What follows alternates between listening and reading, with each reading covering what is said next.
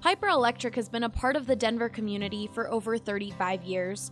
Their reputation of being fairly priced, trustworthy, and dependable has allowed them to become one of the best Denver electrical contractor companies in the market. We believe Piper is the best because of their professionalism, because of their capability, because of their integrity, and because of the relationship we have built over the last year and a half with several of their key managers.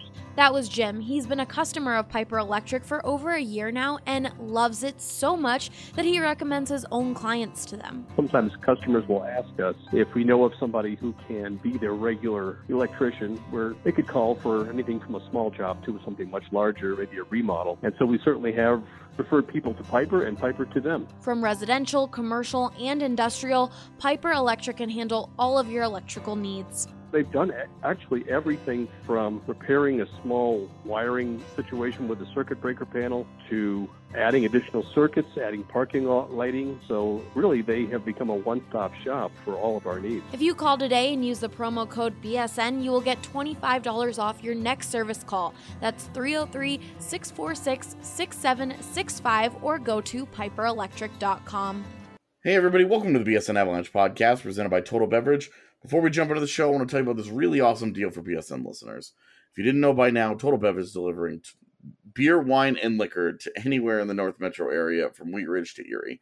For a limited time, Total Bev is also offering $10 off a $50 purchase on their website and app. Use promo code BSN10 to save $10 off a $50 purchase for all your parties and have it delivered straight to your door. Let's jump into the show. I am your host today, AJ Hafley, alongside Nathan Rudolph, coming back to help me out once again. Nathan, what's up, dude? Not a whole lot. I'm excited to talk about some guys that are actually in the Avs system today. Yeah, spoiler alert, we're going to be talking about Avs prospects today. So that's definitely, it's like, it's nice to go from talking about like, oh, these are these kids that they could be drafting, and this is how they would fit, and this is what they would mean, and this is who they would hope, this is who we hope they would become, to getting into a bunch of kids that we're very familiar with, that we've seen play games, that we've seen develop, that we've seen grow and adjust in the system. And, some guys have had some successes, and some guys have left you scratching your head a little bit. Yeah, there's still a number of them that we still have to do a lot of projection on, but we don't have to project what jersey they'll be wearing in the NHL, so that's nice. Always one of those things where it's like, it was so funny with Makar because he's worn so many different numbers in the different places he's played. Yeah. I was dying for him to take 9. Yeah, I think a lot of people were hoping for that. I wanted it to happen so badly. And after he took 8, I tried to track it down and see if he'd requested 9, and they told him no. But I couldn't get anybody to give up the dirt on it. So I'm assuming that it just didn't happen and it didn't exist. So they're saving it for the 4th overall. It's fine. Oh, that would be also fun. It would have been fun had they gotten 3rd overall and that would be given fun. it to that guy. And then it just becomes like a thing, right? Every time the Avs pick 3rd, yeah. All right, well, they are not picking 3rd this year. But one thing that they did pick, as I poorly transition into this, was a backup goaltender for next year. We saw last week the Avalanche signed Pavel Francouz to a 1-year, one-way contract worth $950,000. Let's go ahead and talk about that. We actually have some actual Avalanche news to get into, so I'd like to dedicate this first segment to getting into that. Pavel Francouz, 28 years old for right now. He turns 29 next week. $950K. Initial thoughts on the deal? Yeah, I'm happy for Frank. I think he absolutely earned it, and you couldn't really ask him to do much more than he did down in the AHL. I would fully expect him to be the backup next year at this point.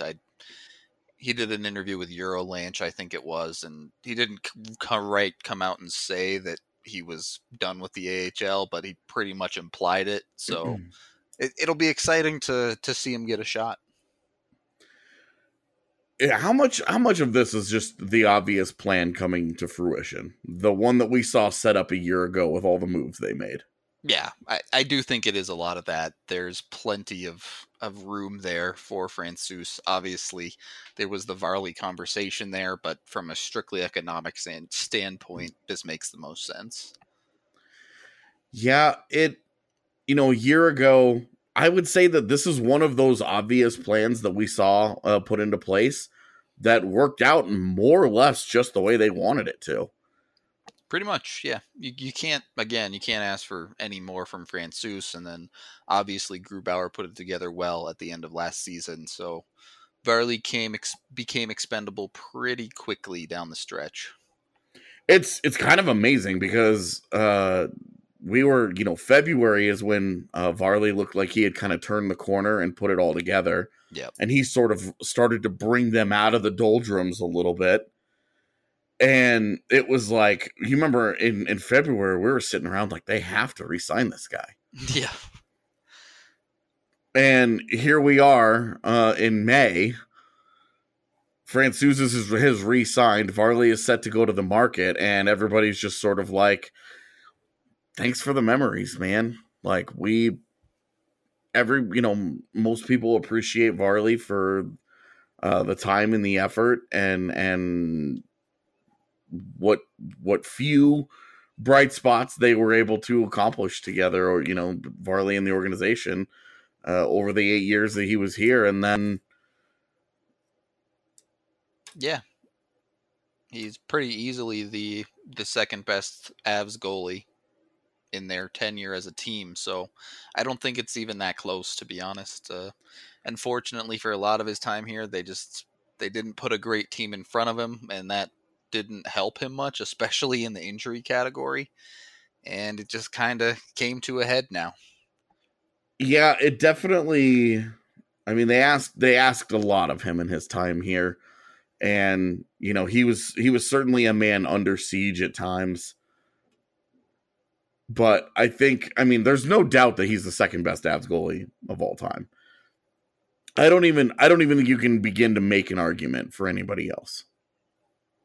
Yeah, right. I don't even think it's that close. I mean, he was a legitimate starter for a long time, which is something the Avs haven't really had since Waugh. So, yeah, and now if Grubauer takes over that mantle, then they will have had a pretty solid run of goaltending. Right. So exactly. Let's hoping at the starter position that's that. So Francouz's re-signing, I think this one's pretty obvious. It sets him up to be the backup. Yeah. We said this a year ago when he was signed that, before the Grubauer trade, we were like, hey, he could come over here and compete for the backup job.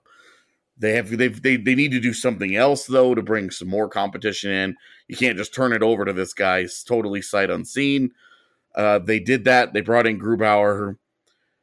Frankie does a great job down in the AHL with the Eagles, was an all-star, led them to the postseason, at times was seemingly the only guy of theirs that kind of showed up and did okay. Really, it's, for me, I'm surprised. What I'm surprised about is they convinced a KHL All-Star in his late 20s, in the heart of his prime, to spend a season in the AHL, proving himself after he'd already done that in the KHL, arguably the superior league to the AHL. And he not only does that, but he proves himself and then is willing to come back and say, hey, I'm the backup now. I'm I'm not fighting for a starter job. I'm clearly, my role is to be the backup here. You compare that to what Mikko Koskinen has done in Edmonton, where, Francouz took a $690,000 contract. Mikko Koskinen got paid $2 million and then got a $4 million extension because of 8 good games in the NHL. And Francouz is an AHL All-Star and doesn't even get $1 million out of it. How much of this is Francouz, living up to his word, but the Avs also playing this really well. Yeah, well, I think the Koskinen extension at least was something else a little bit, but it was ended up as good as you could have hoped for from the Avs side of things. I'm very happy Frank is back. I am a little bit surprised like you are, especially because it felt like there were times where the Avs had an opportunity to play him in the NHL and opted not to last season. But, behind the scenes, obviously there is enough there for Francouz that he thinks he'll be able to be a full-time NHLer, even if it is a backup next season. So I think it worked out about as well as you could have hoped for the Avs. And this way you get Frank on a surprisingly cheap contract, at least for this year, and you have an opportunity to keep him relatively cheap going forward. Yeah, it's really sets them up to be in an interesting situation. It's funny because we're always talking about expansion, right? Like, yeah, everything the Avs do is now like under like the shadow of the expansion draft, and I'm wondering if this is like the dark horse guy right here. This is a guy where you're like, I wonder if Frankie continues to play well, I wonder how seriously the Seattle team would consider him as one of their two goaltenders. I mean, having Seattle take a goaltender would be awfully nice. Even if Francouz is good enough to earn it, then great. But it's hard for me to see, especially after what happened with Vegas and Pickard. I can't imagine they're going to be targeting, even if it's potential starter level of Francouz. It's just hard to target that. I think you'll get more value elsewhere. It will be interesting. Wonder because like the Pittsburgh thing, everybody saw coming. Right. I mean, if you have a team with two clear-cut starters, which, I mean, hopefully Francouz is that good. I'm not holding out for it. But right. That would be a bit of a different conversation. But yeah, definitely. I am curious, like, which team ends up getting punished for having too many good goaltenders this next time around, because I'm looking around the league and I don't see an obvious candidate yet. Obviously we're 2 years out and this is kind of a wasted conversation, but it's going to be interesting. And I do wonder about Francouz as a potential dark horse for that conversation, just because he has been really good at every level he's played at. He's stepped up. We saw him very limited NHL time last year, looked great, and ended up a hard luck loser in both of the appearances that he made, because he made relief appearances and the Avs came back in both of those games and he ended up giving up the game winning goal. It was like the fifth goal that they score. He gives up one goal and he gets the loss. Yeah, he has like an NHL career save percentage of .950 and a record of 0-2. It's pretty brutal. And I remember I was in Arizona. I was covering the Coyotes game where he made his NHL debut. He'd gotten called up. I pounded the table and said he should have started that game. Yep. Grubauer had just played an exhausting game the night before in Denver against Chicago. He'd played 3 games in 4 nights. He had no starter stamina built up at all because he'd just been riding the bench for a few weeks. Mm-hmm. And it was such an obvious situation. And then Francouz came in and played fantastic and absolutely sparked that team. And they came back in the third. They came back from that big deficit. They tied it up. And then that game-winning goal was that weak trash wrister from Brad Richardson just inside the blue line, where he was just throwing it on net to keep the puck in the zone, and Francouz never saw it, and somehow it beats him. And it was just like, the world is cruel. Yeah, it didn't quite break his way, unfortunately, in both his times in the NHL, but still, it ended up well for the Avs, because the fact that we're even having a conversation about Francouz potentially being an option in the expansion draft, and he's going to be relatively cost controlled until then. Yeah, it's pretty nice for the Avs. I mean, that frees up a good chunk of cap space for them. Yeah, well, and that's obviously projection 2 years down the road, but knowing that they're not sitting around messing with $2 million in a backup, they have 2 years of cheap goaltending if they want it. If Francouz obviously lives up to his potential and does continue to play well, then they will get 2 years of very cheap goaltending combined. Yep. Right now they're set to spend. They go from being the third highest spender at goaltending, where they were spending just under $10 million, to they will be spending 4.2 next year, if that 4.1 or 0 even. Yeah. I think so. Not that's a much more cost efficient approach to the position. Yeah, and Francouz, certainly excited to see what he does. Now they now have Grubauer, they have Francouz, they have Werner. What's left? They needed a legitimate number 3. I actually am not too worried about it. I don't even think they need one with significant NHL experience. I mean, let's face it, if you lose your top 2 goalies, you're going to have to outscore your opponents every night anyway. So, personally, I would be looking for something more along the lines of number 3 that, if things go well with Werner, you can look to switch them around and have Werner be the starter in the AHL by the end of the year. I think the types of guys that I've looked at that I think would be the right style for this spot, I think it's like Andrew Hammond and Scott Darling types. Yeah, like Hammond would be perfectly fine. Like Hutchinson. These guys that we know are not NHL goalies, but can in a pinch get you by for a couple of games if you have injuries as your number 3, but you're also not like committed to them in the AHL, so it's very easy to if Werner does blow up and he does play great, like, hey, the prospect is priority here. Right. So you kind of approach it that way with that in mind. Those are the kinds of guys that I'm hoping that they go after for that spot. And it would be fun to bring Hammond back for a more appropriate role and let him do his thing. And yeah, that'd be fine. Again, I don't think it really matters too much. If they lose both of their goalies for a significant amount of time, they can throw a 5th at somebody for a backup and not worry about it. So yeah, or they can claim Calvin Pickard whenever somebody puts him on waivers. So they'll have plenty of options if they're that desperate for a goalie in the NHL. So yeah, any type of vet that can fit in a pinch, and if things work out, Werner can overtake, is perfect.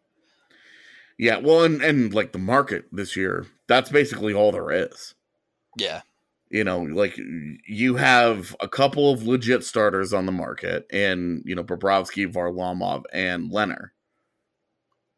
And then after that, it's an entire like goaltender UFA market of guys who are either like pure backups at this point, or like these like number 3 guys.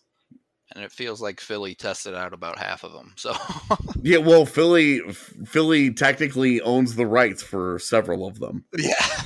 They've got Cam Talbot, Brian Elliott, Michael Neuwirth, and Mike McKenna all under their umbrella right now. Yep. God, what did they play, like 9 goalies last year? I think, did it get to 10? I'm not sure. Yeah, just insane, man. If there was ever a reason for me to be feeling good about a Philadelphia bounce back next year, it's that they couldn't possibly get more unlucky.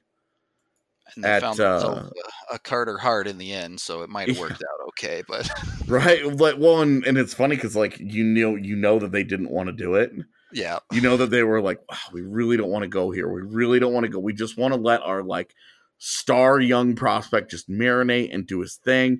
We really just want to leave the kid alone. Okay, fine, we'll play him. And then they go on this crazy tear with him. And then, he came back down to earth, but the numbers all still ended up looking great. And you're like, well, I guess now he's your answer. He's ready, I hope. Yeah. Yeah. So at the end of the day, would love to have Carter Hart, but on the other side of that, thank God Colorado isn't Philly. Yeah, it could always be worse, right? Yeah. All right. On that note, thank God Colorado isn't Philly. let's talk about coffee. Because we have some game-changing coffee that we love to tell you guys about. Strava Craft is a CBD-enriched coffee that has really changed lives. Their reviews are incredible. Make sure that you check them out. The CBD-infused coffee has taken away long-term migraines, back pain, arthritis, IBS. It's helped decrease anxiety, you name it. CBD is all natural and not psychoactive. The coffee is rich and tasty, and we could not recommend it more to our listeners. I could very much use some right now. Check it out for yourself today and receive 20% off when you use promo code BSN2019 at checkout. You'll get it shipped straight to your door. That does it for segment number 1. Here's the BSN Avalanche podcast presented by Total Bev. We'll be right back. Welcome back in segment here, the BSN Avalanche podcast presented by Total Bev. I'm AJ, he is Nathan, we are us, and we are hanging out here. Done talking about Pavel Francouz, backup goaltenders, and all that good stuff. We are going to get into Avs' current prospects. This is something that I have not gotten to dedicate as much time as I'd like to in recent years. During the season, for obvious reasons, it's difficult to do when you're around the NHL team all the time. I got up to Loveland a handful of times this year. I greatly enjoyed that AHL Live package, man. I thought the improvements, I'll say the price for it certainly made it a lot easier to accept its faults. Yeah, the Eagles were a fun team this year too. Lot of flaws underneath, but much better than what it's been in the AHL for the Avs in a long, long time. I honestly, there was like a part of me that felt awful for Rampage fans. Yeah. Because when the Avs showed up, the I think it was the Panthers is who their prospects were. Right. Yep. Like the Panthers had been, they'd just come off like a division title. It was like the best season in Rampage history. And then the Avs showed up and Straight it was to the basement. Right. And it was like not any good. It was all, they were not good at all. Nope. And then they split, and it was like, oh, all of St. Louis's prospects are the good prospects here in San Antonio this year. And then the Avs bail, the Avs make the playoffs, and the Rampage stay in the basement. And it's just like, dude, I grew up a Houston Aeros fan, so suck it, San Antonio. On that note, it was an interesting year for a lot of these prospects. We're going to get into who we think are Colorado's top 10 prospects today. And a couple of things, a couple of caveats so that people understand how we built these lists. We had a couple of pieces of criteria that we felt were important. Number 1, Cale Makar does not count. Like, technically, Cale Makar is still a prospect, and on prospect lists over the next several months leading up into the season, he'll still be on probably all of them. Technically, he has not graduated yet just because he doesn't have the games played. He will graduate. And so for me, there's no point in having him on there yet, or having him on there anymore. It would just be to make the Avs system look better than it is. Yeah, no argument there. So we both agreed it would be dumb to have Makar on there. He would obviously be the number 1 prospect. He'd be like 1 through 5 on his own. Pretty much.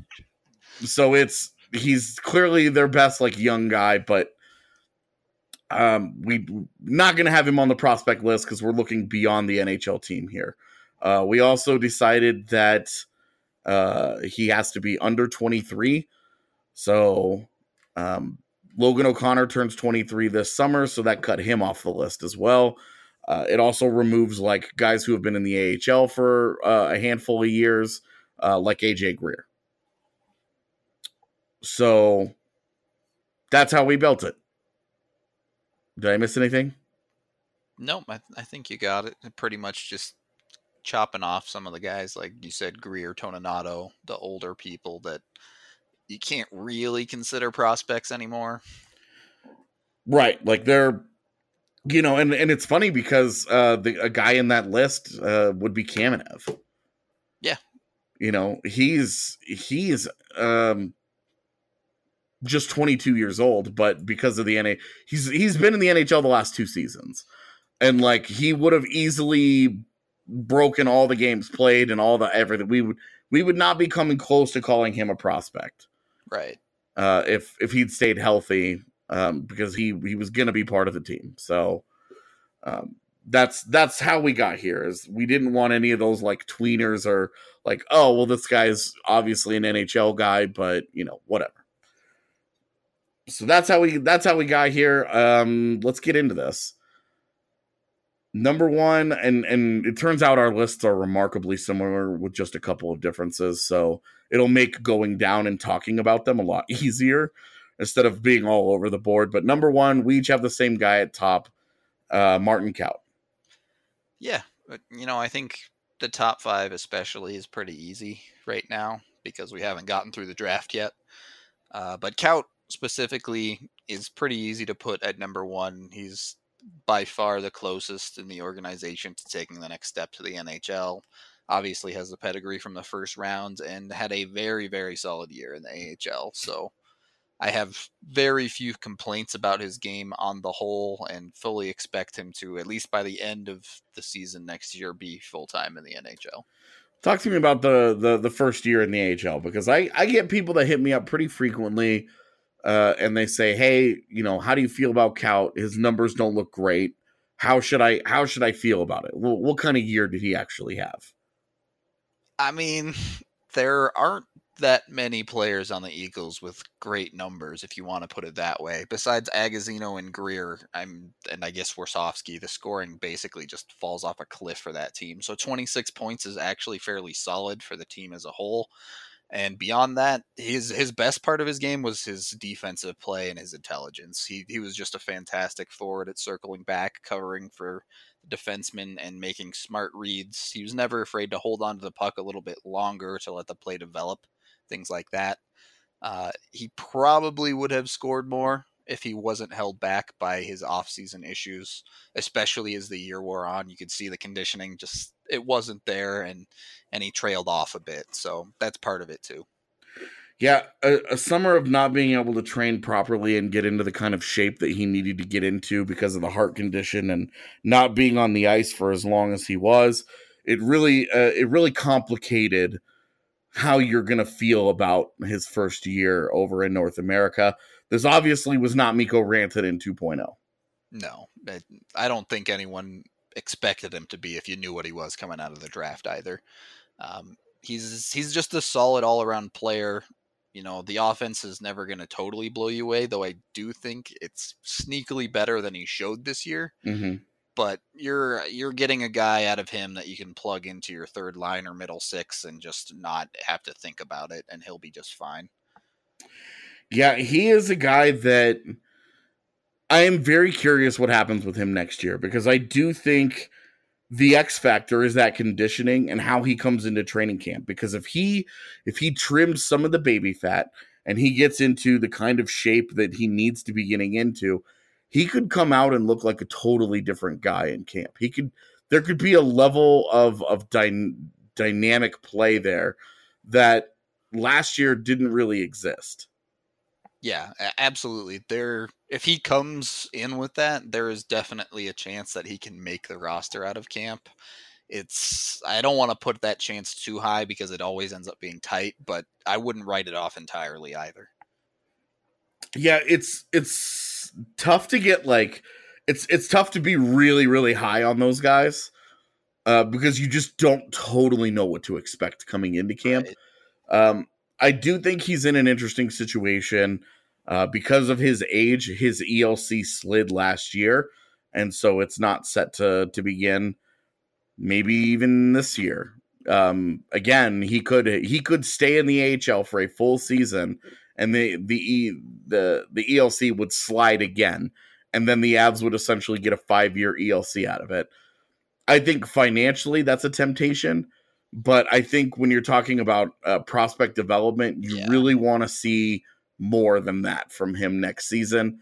What are your ultimate expectations? What do you think you'll see from him next year?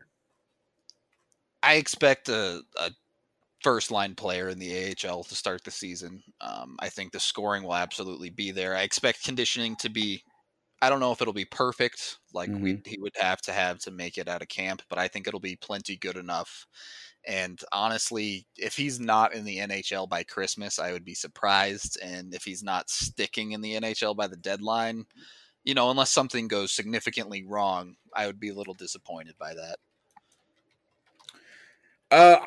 I would be, just because if he doesn't make it next year, you're going to have 2 more first round picks coming in potentially at the forward position, more free agency, more whatever. The process continues to go. Yeah. If he doesn't get himself involved in it, when does he? Becomes a very real conversation. Exactly. Yeah. I think that conversation has already started for some of the other guys on this list. Honestly, already we're now down to past number 1, and we're going to start having that conversation. I have Connor Timmins as my number 2. Yeah, that's definitely fair. I have him at 4, but Timmins it's just the question marks around him, right? He's absolutely a high caliber talent, and it just depends. Like, once we see him, probably even in training camp, we'll see what he's capable of after missing a year, and then you'll be able to make a more clear read. Yeah, I still have him at 2, just because I believe I still think he's got that second pairing potential, that top 4 guy that can be a nice complement to some of the other guys that they have. All the skating and the electric guys getting up and down the ice. They've got 3 of them now that can do that. And I think his IQ is going to fit in really nicely on that blue line long term. I'm not sweating his injury right now. I'm not sweating the concussion stuff. It sounds like there was so much progress made at the end of the year that had it not been the end of the year, we'd be having a way different conversation about this right now. But there's nothing wrong with playing it safe, and they were worried about the training and all that, blah, blah, blah, blah, blah. But for me, he's still number 2. If he's healthy, he's the number 2 prospect. He's got the highest upside. He's got the role, I think, where he's going to fit in is going to make a lot of sense. It's going to be really good stuff. Do you see him getting NHL games in the coming season at all? Because one of the concerns for me there is I think he's going to need pretty much the whole year in the AHL.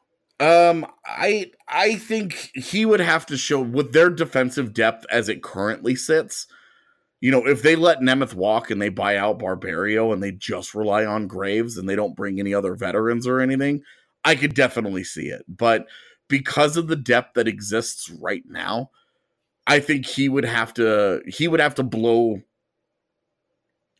everybody out of the water to get NHL games, especially early. I could absolutely see games in like March when, they've got injury issues or, they've had ineffective call-ups. Last year we saw them rotate.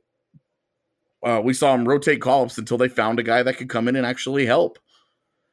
And I could see them do something like that again until he gets his shot. I don't know that he'll be priority right off the hop. Yeah, I think that's fair. It's how much priority does he get compared to, because right now the top prospect defenseman call-up is probably Milosh. It sure as hell should be. Right. So it's just a question of how much priority he gets and how long it takes for his game to get to the point where they're more comfortable with him. But yeah, like you said, in March, I think it's a lot more realistic, especially if he's gotten to where he needs to be. But we'll just kind of have to wait and see with that one. Who do you have as your 2? Bowers. Okay, let's get into it. Yeah, I liked his season. Unfortunately, BU had a kind of a tough year, and you saw a regression in his scoring. But scoring has always been the question mark for him. You're bringing him in to be more on the defensive type of center for you. And when he got his AHL games at the end of the year, I stopped worrying about it entirely because just like a snap of the fingers, he fit in right away in the AHL, had no trouble transferring his game to pro. So I think he's another one that I would like to see get NHL games in the coming season as like an injury call up. I don't think he'll really be able to stick, but it would be nice to see him in Burgundy. I feel like if he were to get called up, it was because something went wrong elsewhere.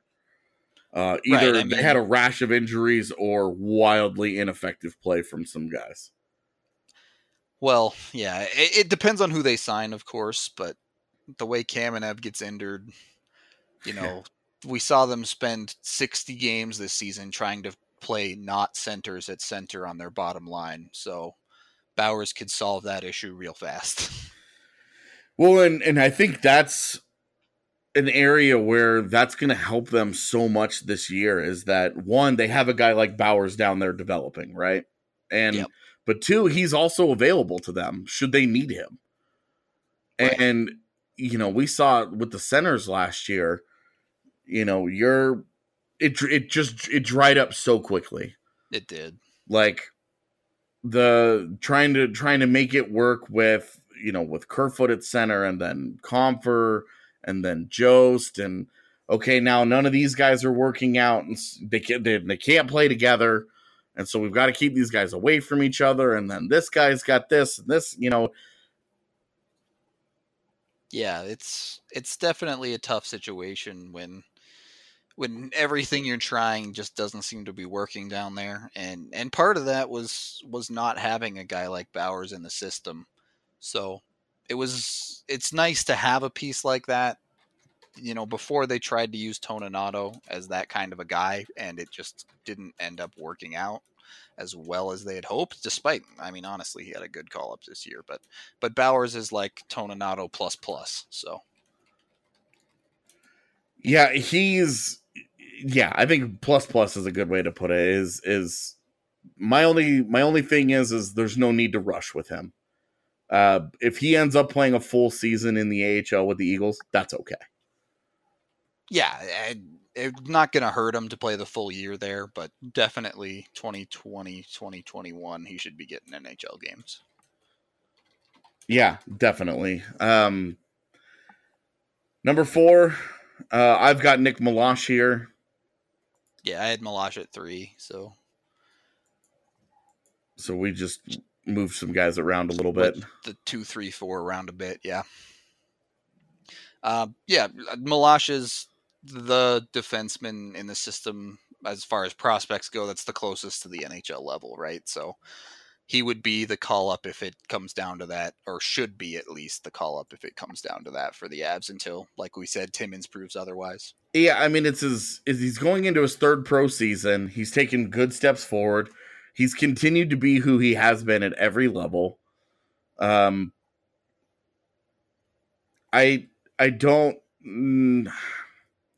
I've always really liked his game. It's not sexy. It's very reliable. It's very steady. But he's got a little bit of offensive pop to him. He's got a nice shot. He's a guy that can generate a little bit of offense, but he's really a classic, like, stay at home, knock your teeth out the back of your skull kind of defenseman. He's a dude that hits and has a real nasty edge to him, but he does it intelligently. He's not going to hit like Zadorov, but he's not going to frustrate you in the same way either. Yeah, he's a little bit more pesty, I would say. He definitely does have a bit of a mean streak. It's interesting. The Eagles, particularly Schneekloth, love to activate him offensively. So at times it's a bit hard to get a read on him because they love to just shoot him up the ice and play him off the half wall in the offensive zone and things like that. Mm-hmm. But at the same time, I do think his defensive game did take some steps this year. That first year, he was making some pretty questionable decisions, and as this year wore on, you saw less and less of that. Yeah, I really, he's always been a guy like I really appreciate defensemen, and so watching his all-around game has always been something I've really enjoyed, and he's always been a favorite prospect of mine. And I've always felt he's been overlooked in the Avs in the Avs prospect pipeline and by like the big prospect guys, because there's nothing sexy about his game. You don't watch Nick Milosh play and be like, oh my gosh, like you don't walk out of there thinking that there's anything like overly special about him. He's just really, really damn effective. Yeah, I kind of compare him to being a lot closer to what we wanted Siemens to be.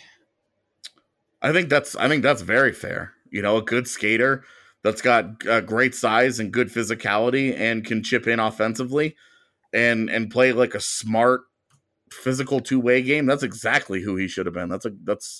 I think that's very fair. Right. So the big question with him is when does he get his shot? Obviously I was hoping he would get a shot in this past season, but Graves stepped in and performed great and deserved the spot. So that kind of just pushed Milosh down the list a little bit. And now it's a question of how do they get him in there before the arrival of Timmins, before the arrival of whoever they draft this year, etc. Yeah. Yeah. Well, and certainly if they add Byram, it certainly feels like that's the, yeah, he is for whom the bell is tolling. Yep. At that point. So for sure.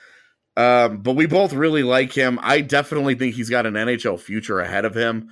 I do too. The fact that Tampa Bay has tried to trade for him like 4 times over the last 3 years, I think should be very telling to the Avalanche that, hey, when one of the top organizations at identifying young talent is beating down your door trying to get this guy out of your organization and hoping that you're overlooking him, maybe you should spend some extra time on him. Yeah, pay a little attention to that guy. Yeah.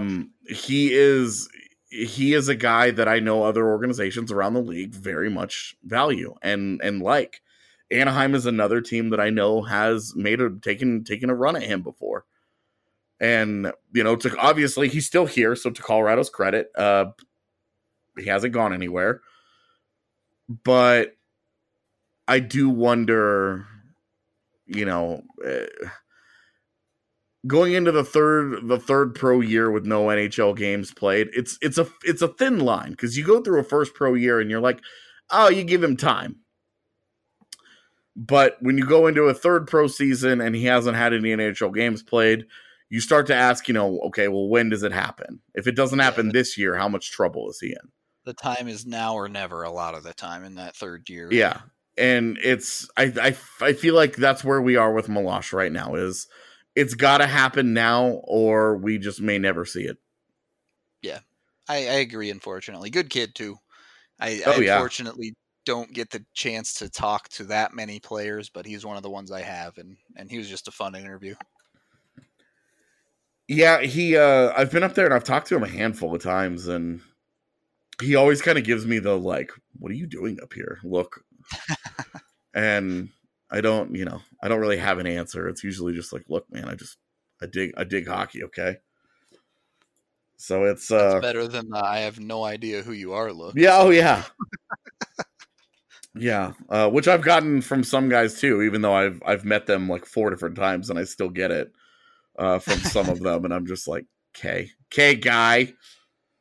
Won't put any of them on blast here, but all right, fifth guy on our list. This is where we converge again. Yeah.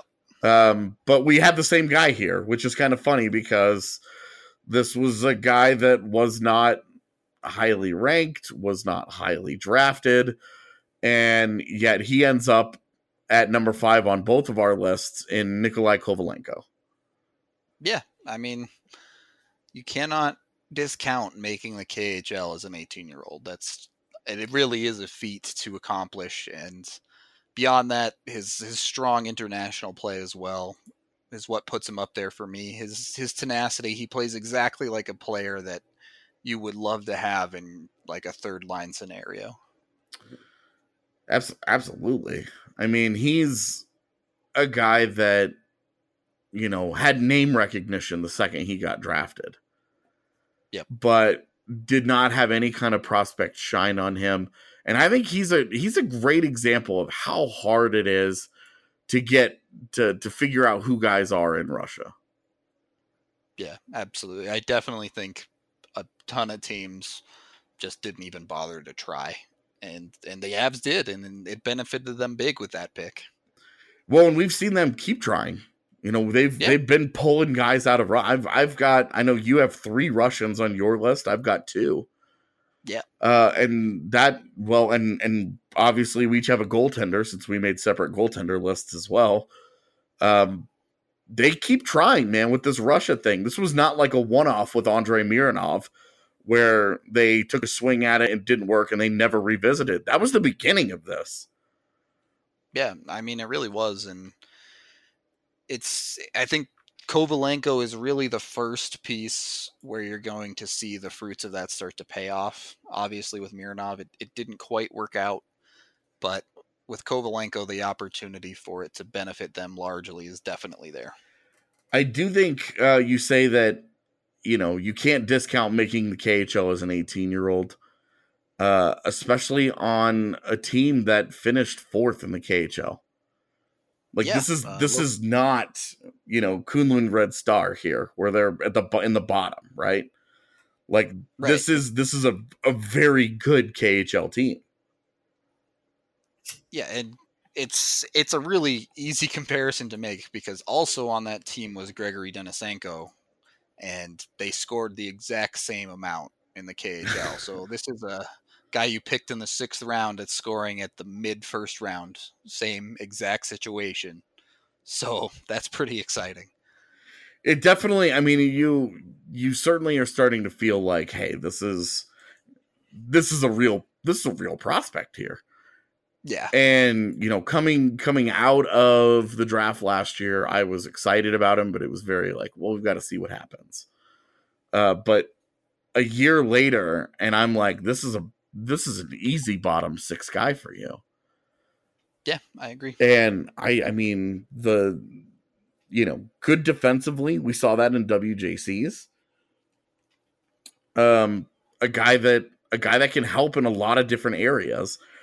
And I'm super curious what happens over the next 2 years. Where his offense goes. Where, how much does he develop on the offensive side to maybe, push his projection up a little bit more, where we're not talking about him as like put him next to Bowers on a third line and, you're have the makings of a really good line. Yeah, that is definitely the question. His KHL scoring, even a lot of his tournament scoring, was off the back of cleaning up garbage in front, which is something the Avs actually need. Yeah.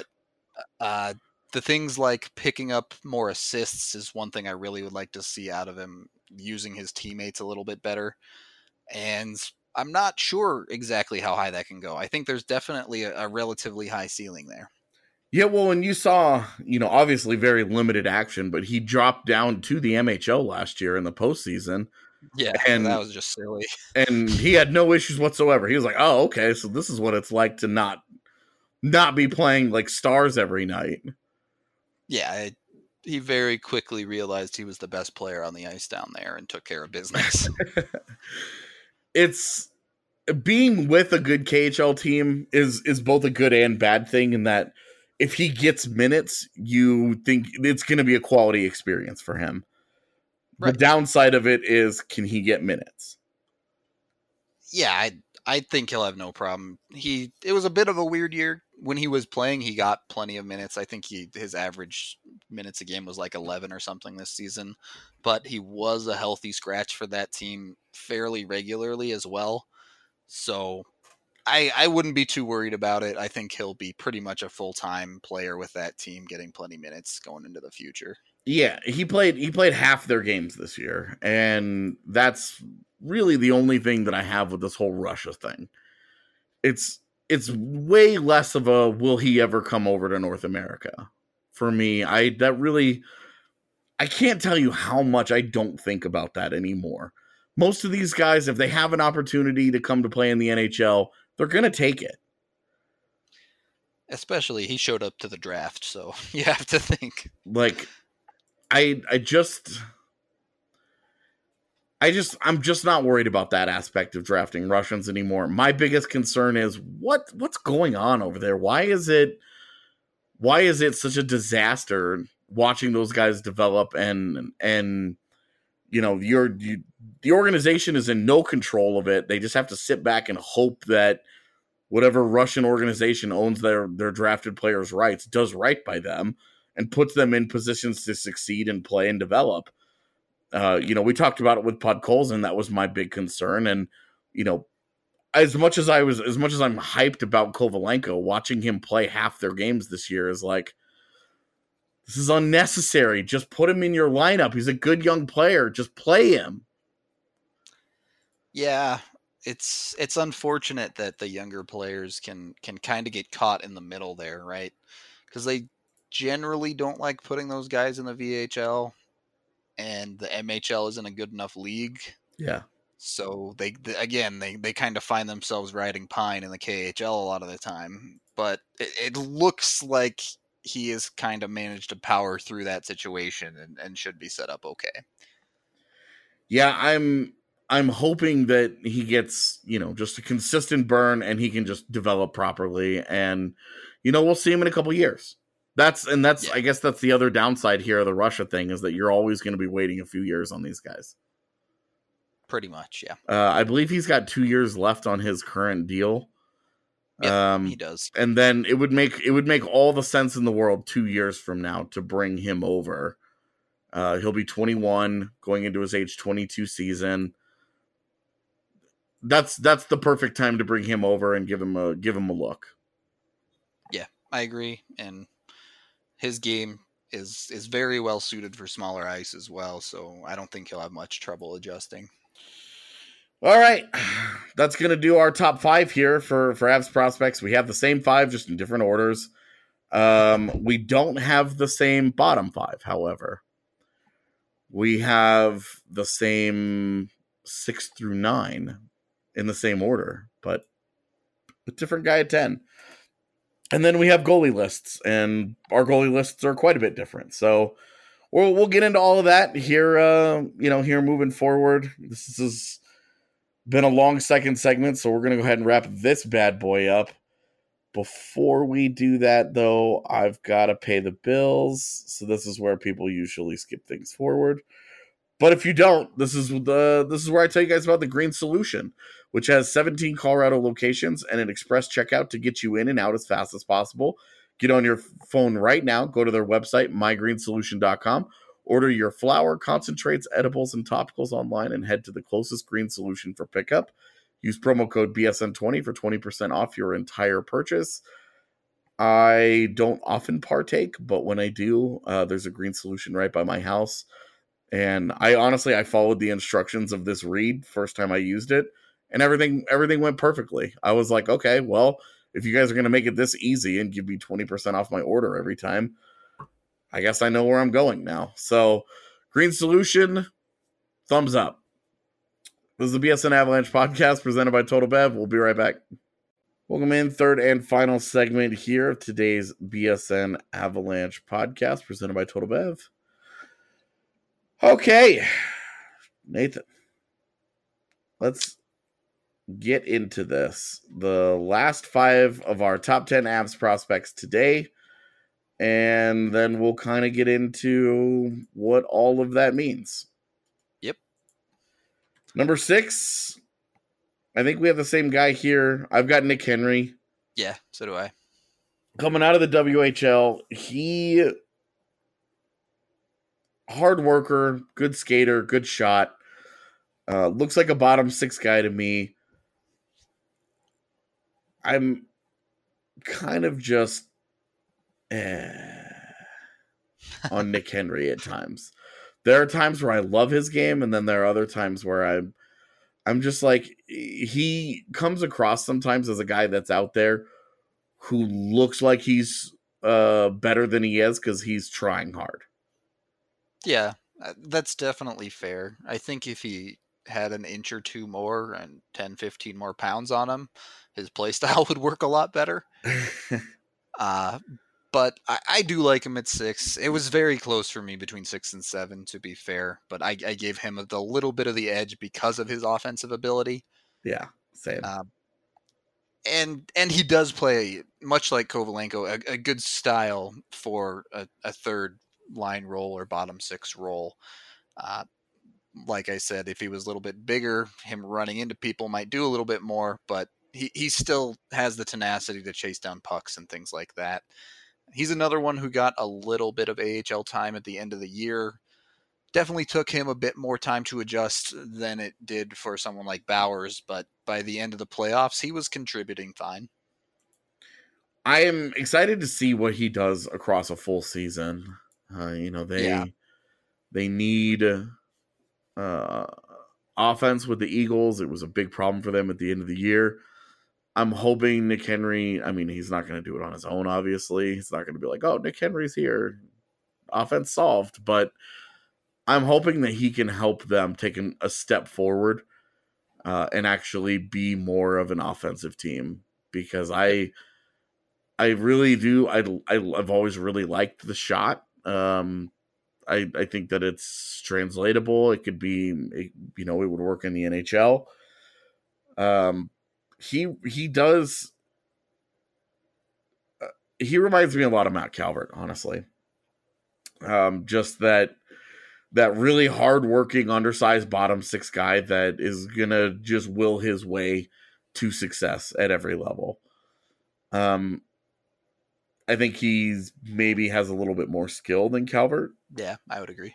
But it's also hard to look at Calvert, as a guy, like a consistent, like 24, 25 point guy in the NHL and say that, he has more skill than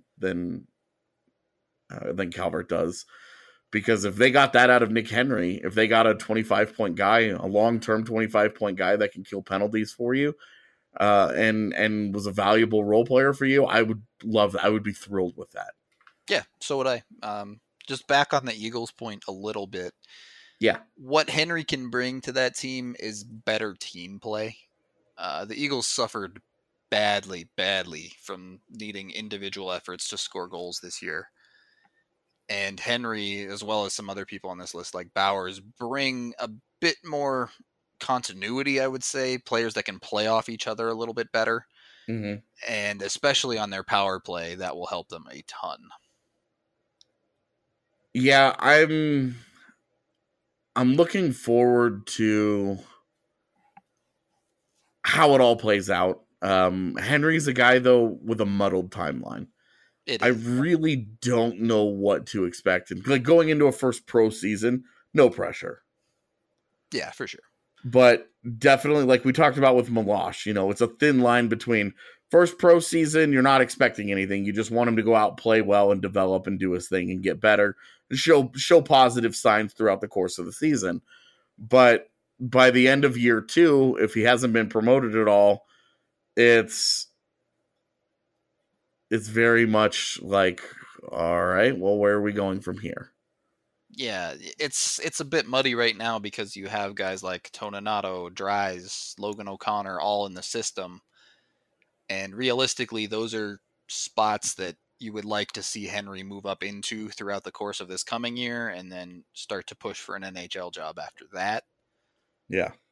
But will a lot of those spots open up? I'm not so sure. And how far can Henry take it? That's another question as well.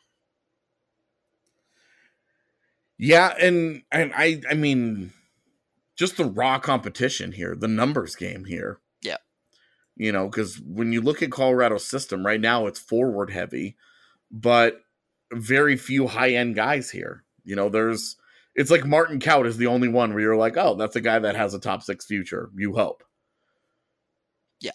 You're talking about things have gotten jammed up because, Matt Calvert and Matt Nieto are under contract for the next couple of years.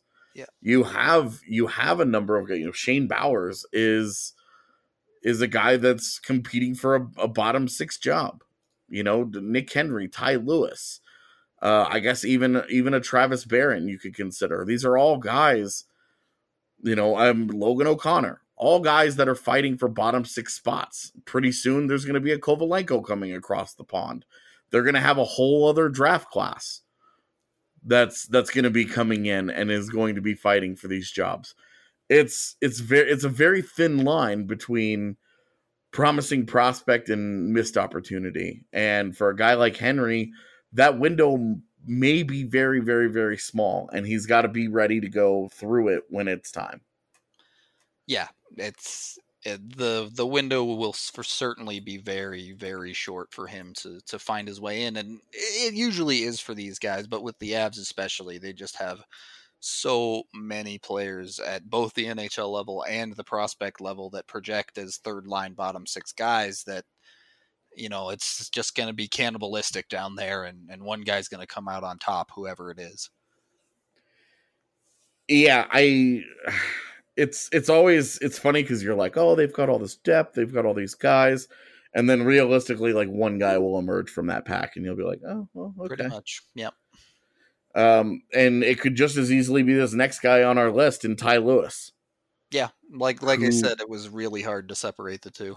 Take everything that we just said about Nick Henry and apply it to Ty Lewis without as much without as much belief in the offensive game translating. Yeah. It was, at the start of this season, it looked like, dang, okay, his offense was actually going to translate. And then he started to fall off a little bit, and then he fell off a little bit more, and the offense just couldn't quite keep up consistently at the AHL level this year. It was still good, but not quite to what I see Henry being at. Mm-hmm. And Lewis will be entering his second year pro in the coming season, and it's go time for him. He's really got to step up and lock down a top 6 role in the Eagles to have a shot going forward. Well, he was also one of the last cuts from Colorado last training camp. Yeah. And so, that the team likes him. That they wanted to give him that extra long look. He also proved in very, very limited time down in the ECHL that he does not need to spend time down there. No, having him down there was just silly. I mean, he was doing great for the Grizzlies. Yeah, well, it didn't end so well for him, but right. But yeah, Lewis had zero problem scoring 2 points a night down there, so just don't do that. Right, like he needs to be in the AHL working towards an NHL future. Yeah. He is a guy that I think suffers from Colorado's willingness to use their ECHL team for guys like that. Yeah, it was dumb to do it in the first place. Like we said, the Eagles, especially at the end of the season, needed scoring, and Lewis was much more capable of providing that than some of the guys they rolled out. So that was a bit disappointing. Yeah, that's a conversation for another pod. Some of the stuff they do, man, I just I know, I'm with you. I just shake my head, and I there's no justification. There's no I can't make sense of it. Just flat out, I don't understand it. Where I'm just like, all right, whatever.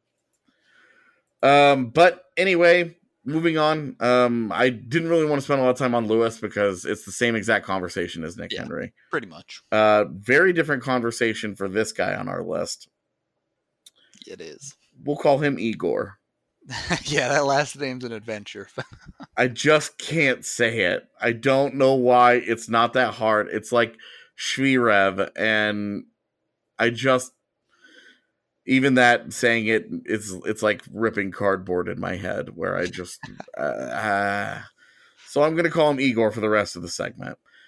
Came across the pond, came from after a completely wasted season. in Russia. Came over to North America last year and had what you could very generously term an adjustment season. Yeah.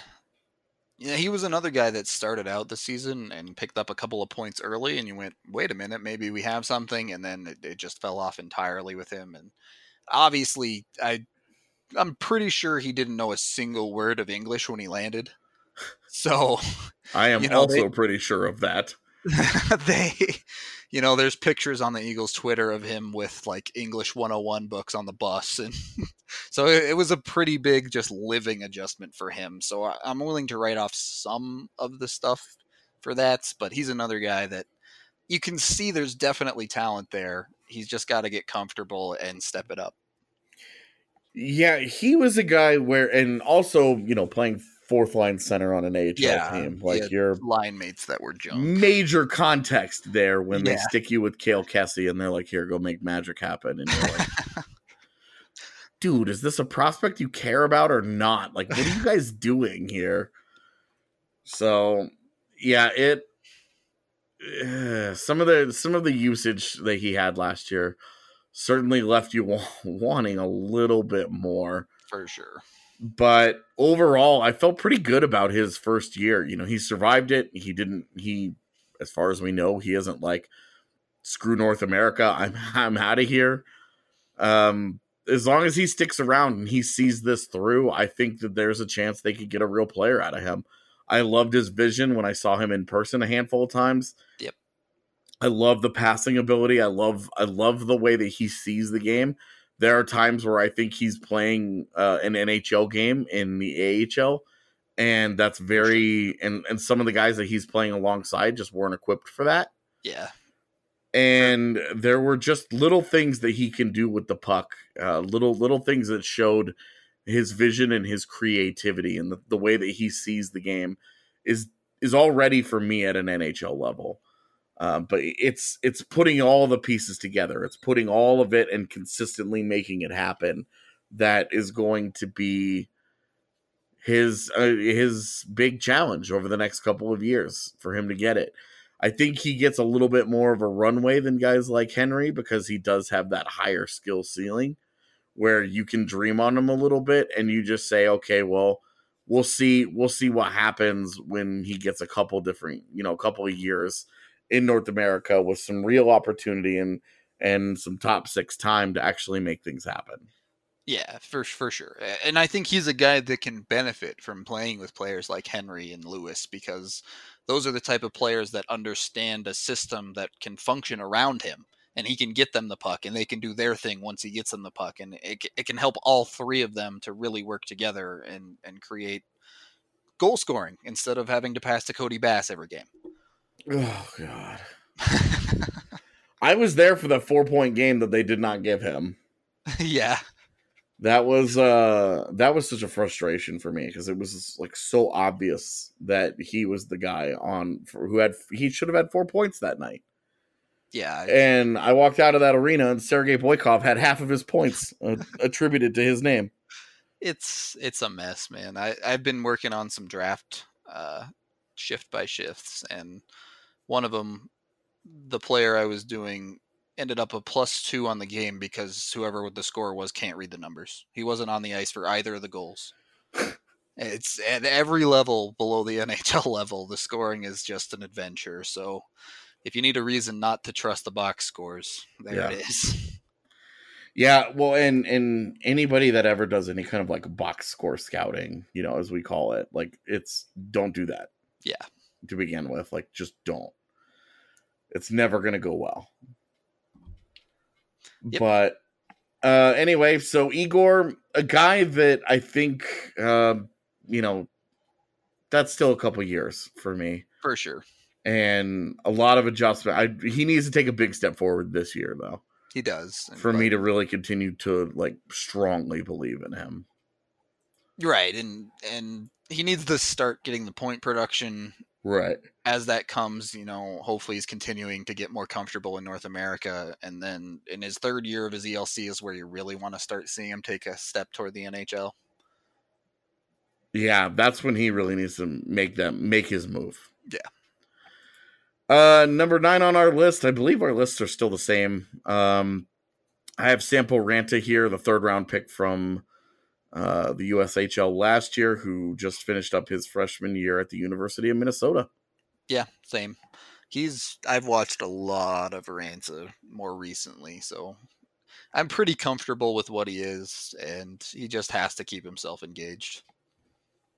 All right, well, let's get into it then. Yeah, I mean, he started out the season great, he ended the season great, and he had one section in the middle of the season where he played well.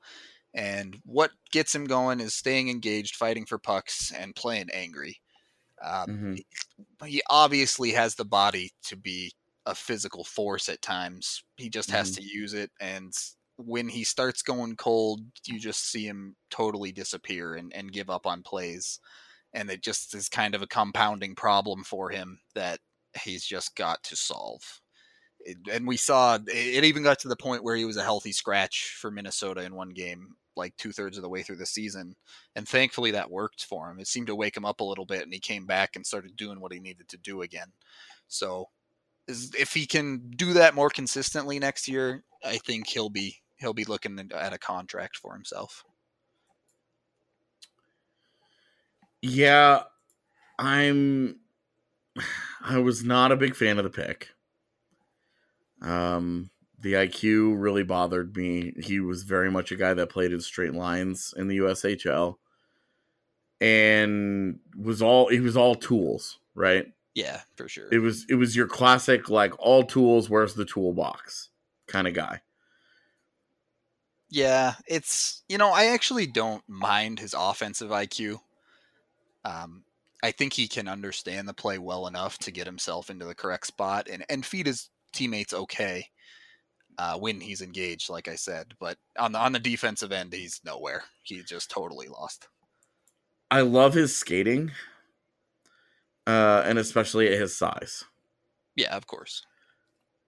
And that's the thing that always surprises me about him, just how big he is. Yeah, he's a large kid. And, like, what are they putting in the water in Finland? Right. To be producing guys that are the size that they are, but have the skills that they do and have the feet that they do. Like, if he hits, man, he's a home run. Right. Yeah. Like, if Sampo Ranta hits, if he lives up to his potential, he's a 25-goal guy and a potential game breaker in the NHL. Yeah, I agree. I think it would take a lot to get him there. Yeah, oh my God, a lot. But, sometimes you get lucky with those type of guys. But the biggest thing for him is, besides the engagement, he's got to get his defense to passable levels. It doesn't have to be great, but you got to be able to throw him out there in a defensive zone face-off at least, because right now you just can't. I certainly didn't mind the production from a freshman on an okay. Yeah.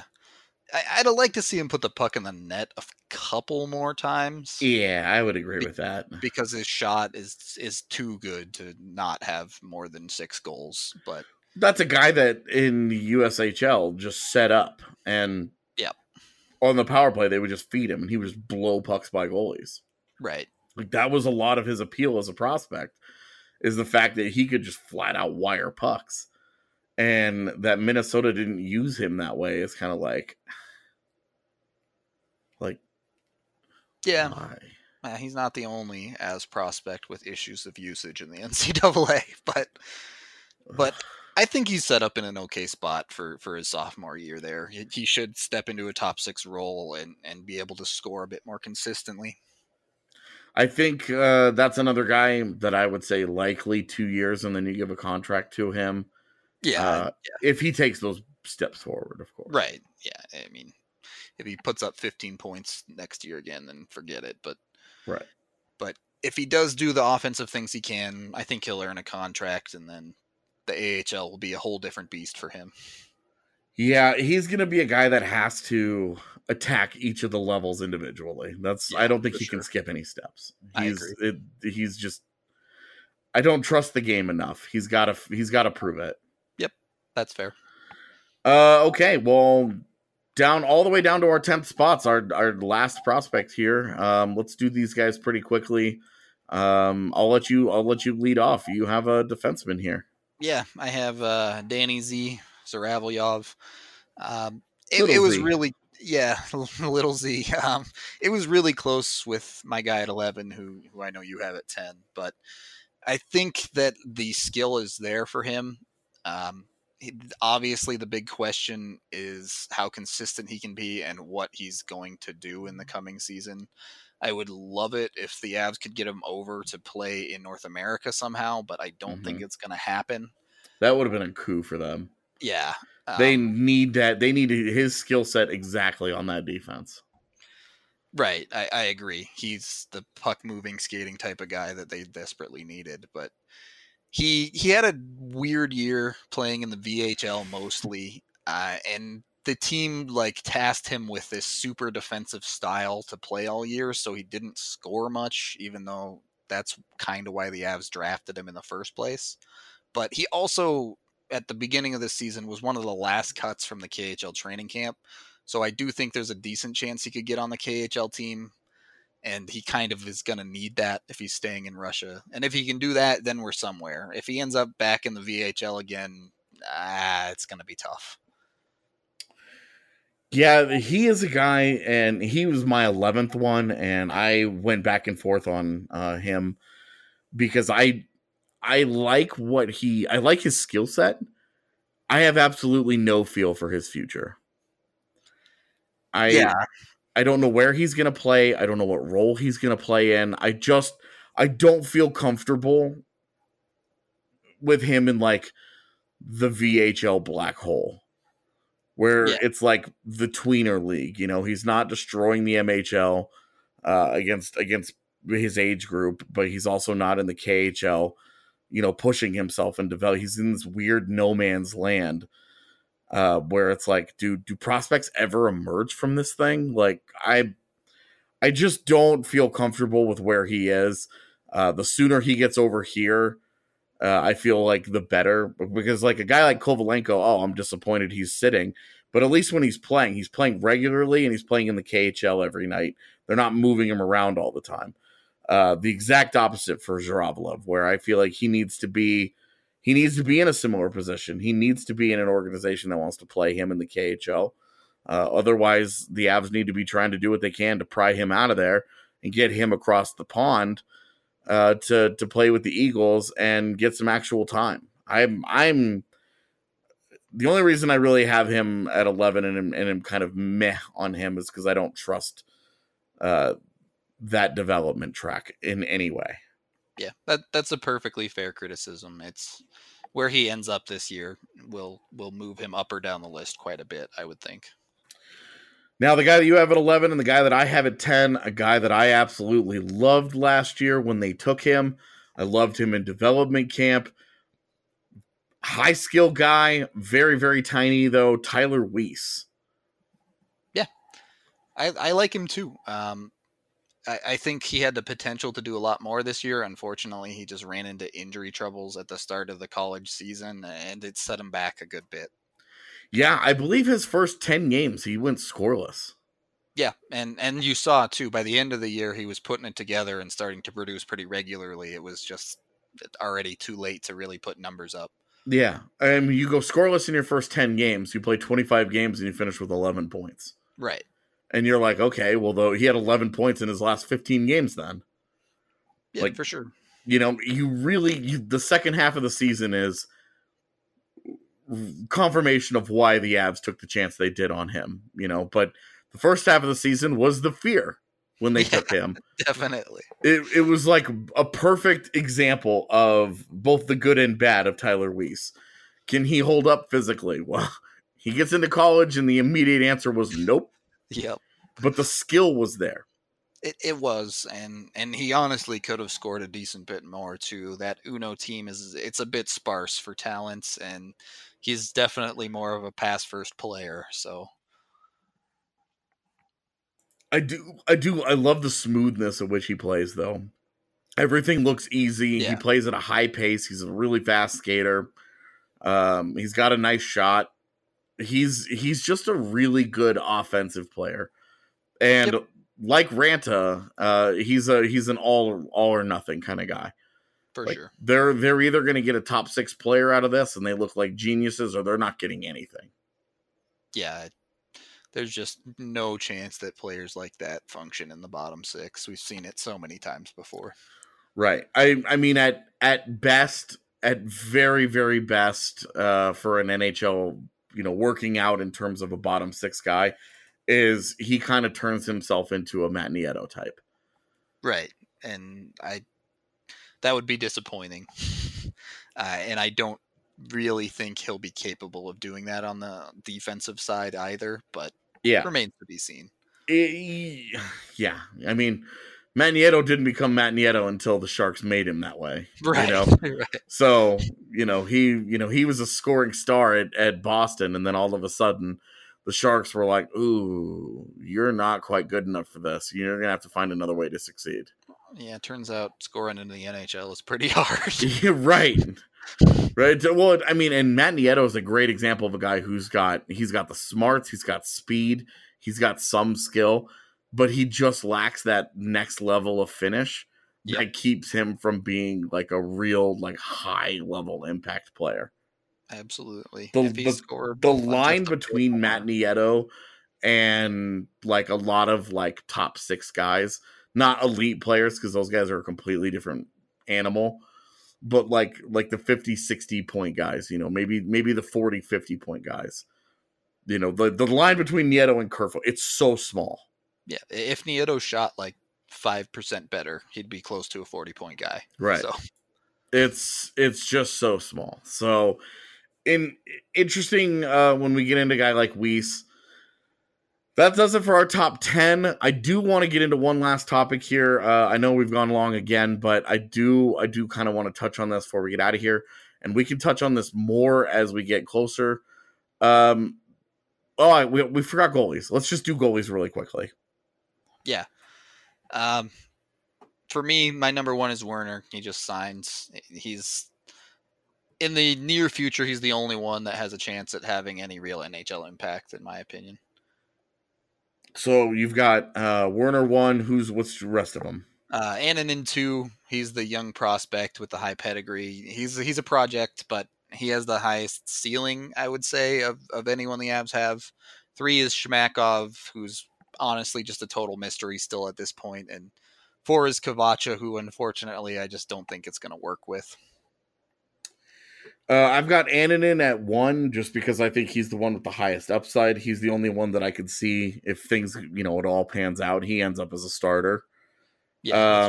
I have Werner 2 because the proximity, what he's shown so far, but I think he's more of a backup. Yeah.